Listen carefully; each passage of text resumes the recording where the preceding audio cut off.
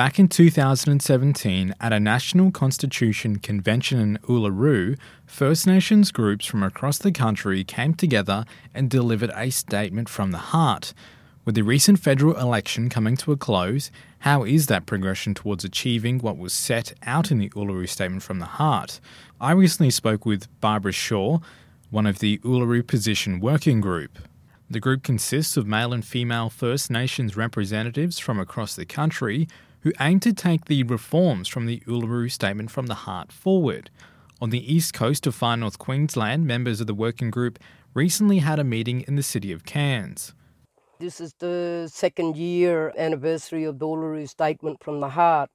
And I guess what's got me over to Cairns recently is that out of Uluru there were members elected to be on a working group and to keep the momentum of the Uluru Statement moving forward. So, I was elected out of this meeting to attend as much meetings as I can to seek support and interest from the rest of the wider public to support the Uluru Statement from the Heart. And how is that process going? What are the next steps? I think the next step now, looking at this year's NAIDOC theme, is the Makarara and looking at the voice, treaty and truth-telling. And those three agenda or topics were most important that people thought would come out of the convention at Uluru.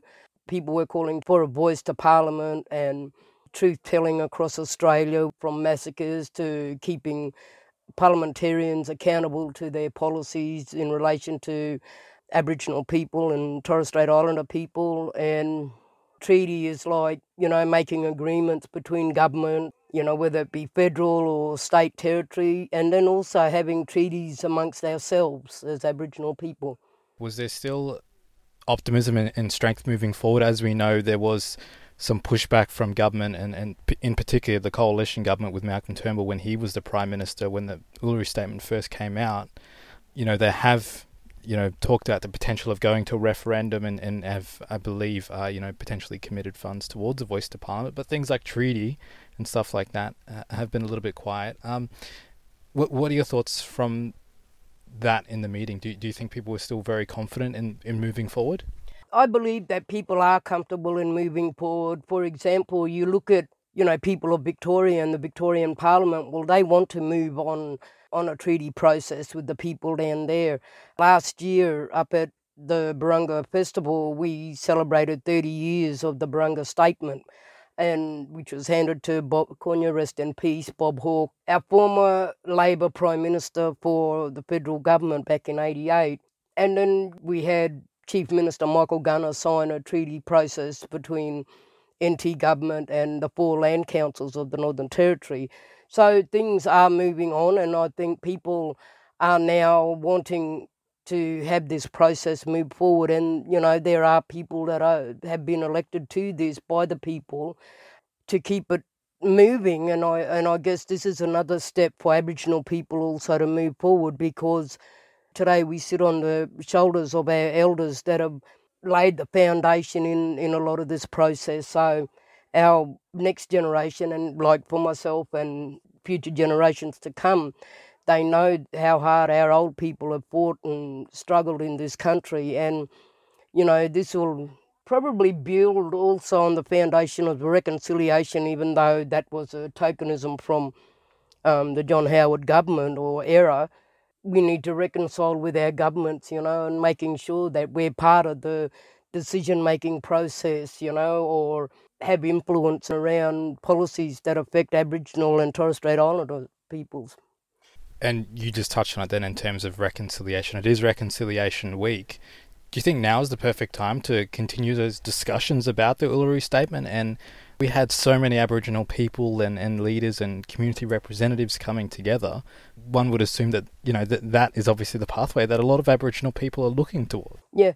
Well, reconciliation also is to reconcile any past wrongs or past doings. So that's an easy way to explain reconciliation.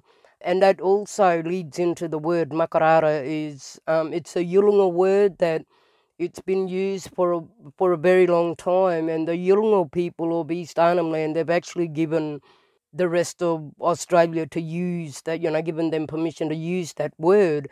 And in the Yolngu language, it means settling our differences after conflict. And, over 200 years, there's been no real reconciling our differences or settling our differences after conflict. So it's also another word for a mediation too, So hopefully the governments, they will get it right when it comes to us, because we know how to settle our differences. One thing I've got to do is, mention our newly elected Indigenous Affairs Minister, who has replaced Nigel Scallion, is Ken Wyatt. He's Aboriginal, he's Noongar from Western Australia for the seat of Hasluck. So hopefully we will continue dialogues with the federal government, even though, and especially for him being Aboriginal and Indigenous, so he should know how we feel, So I guess there's got to be more dialogues with the federal government around all of this. So in terms of like meetings and spreading the message and things like that with your role within the working group for Uluru Statement of the Heart, can you just explain, is that just where you talk at the meetings, or, do you spread that message outside of it and things like that as well?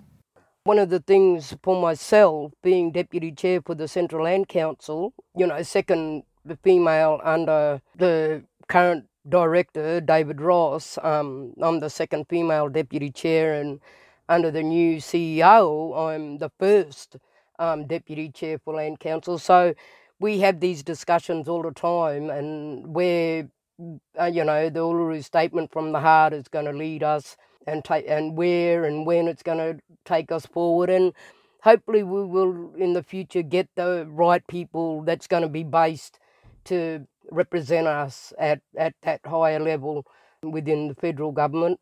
I guess where we have these discussions, we have it all the time. I'm due to go to Melbourne for a National Native Title Conference, and there is another time and space where we can discuss the Uluru Statement as well and see where we're going at with everything.